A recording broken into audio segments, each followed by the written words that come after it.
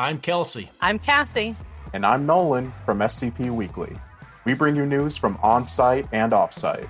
And we share your love for the creative community that surrounds the SCP Wiki. Join us on Tuesdays for new episodes, wherever you listen to podcasts, or on YouTube at SCP Weekly.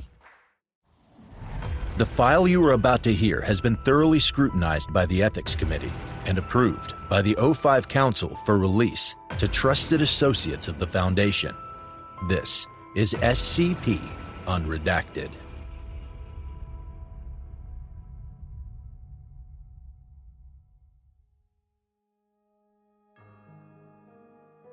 Item number SCP-6145.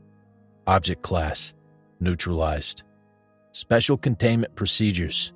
Having been publicly discredited as a hoax by embedded physicians and medical practitioners at King James Medical College in 1732, no further containment of the anomaly is required. The remains of all 6-1 instances have been preserved and are presently on display at Site-24's Biological Containment Wing. Description: SCP-6145 was an anomalous occurrence on 30 May 1732, wherein Virginia Croft, a resident of Wayford, England, gave birth to a set of 7 non-anomalous Oryctolagus caniculus European rabbits, designated SCP-6145-1. Both Croft and all -1 instances survived the process.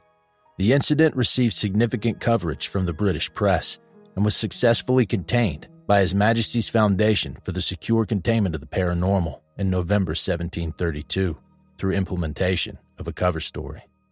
History: Virginia Croft, a 29-year-old widow who had previously survived 7 miscarriages, was unable to offer an explanation for the anomaly.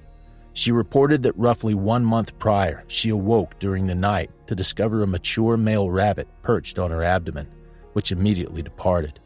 She further noted that in the weeks preceding the anomaly, while exhibiting no typical symptoms of pregnancy, she experienced an unusual craving for grass, shrubs, and leafy vegetation.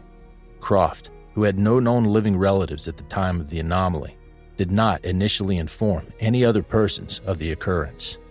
On 12 August 1732, Wayford physician Dr. Gordon Whiteley witnessed Croft breastfeeding several instances of -1 outside her home, whereupon she confessed to the extra-normal circumstances of their birth.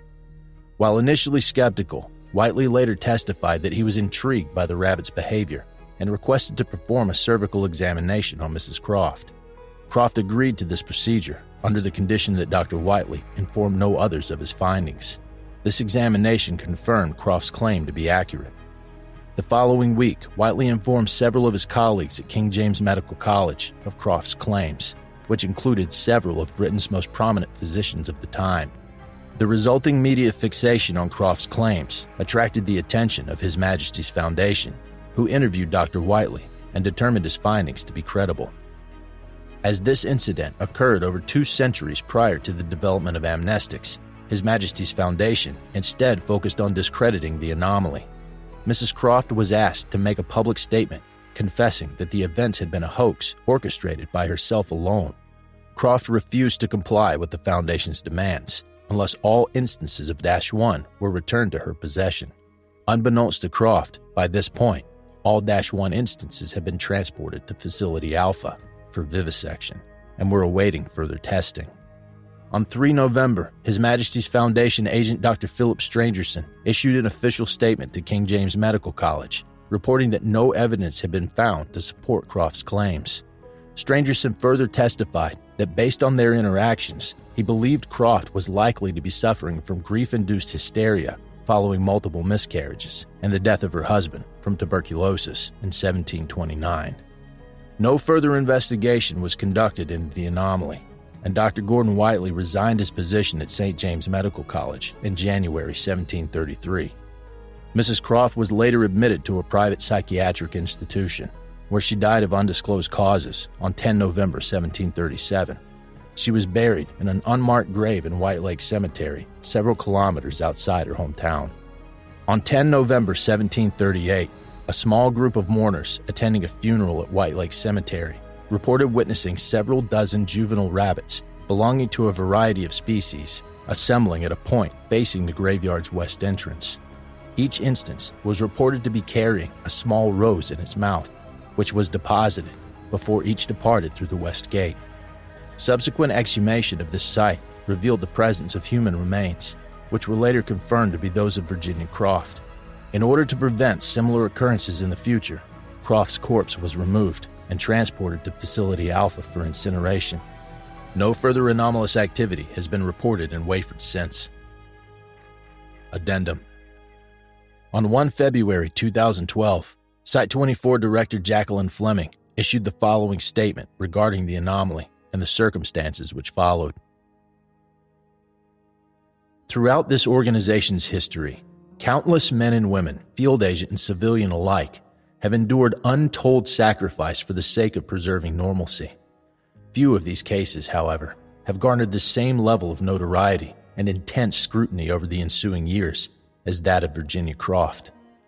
Mrs. Croft lived in the tumultuous and uncertain era of our forefathers, who were only beginning to probe the mechanics of the impossible. They didn't have access to such conveniences as the modern amnestic techniques we take for granted. As a result, they had little choice but to resort to less scrupulous methods of containment, leading to unfortunate and often tragic consequences. Bearing this in mind, I am pleased to announce that Site 24's forthcoming nature preserve, dedicated to the care and study of anomalous wildlife in all its forms, will hereafter officially be known as the Croft Wing. Secure, contain, protect.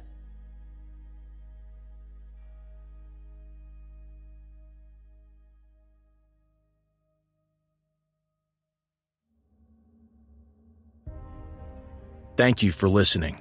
If you like what you hear, join my Discord community, hire me on Fiverr, or help support me by becoming a patron for as little as $3 a month.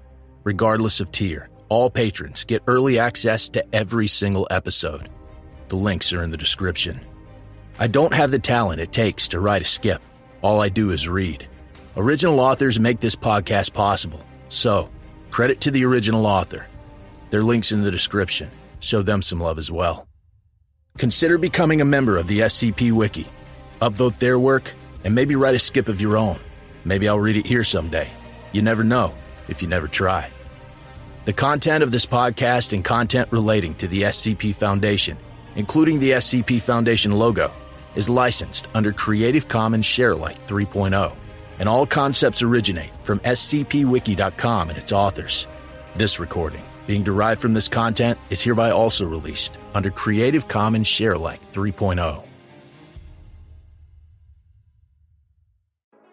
I'm Grigori Karpin from Simply Creative People, the podcast where we discuss GOIs, canons, and stories from the SCP Wiki, and we try to recommend things for all fans of the Wiki, new and old. Look for us on Spotify, Google Podcasts, Stitcher, and Apple Podcasts. Visit the show page at anchor.fm/simply-creative-people, or follow us on Twitter at SIMCREAT.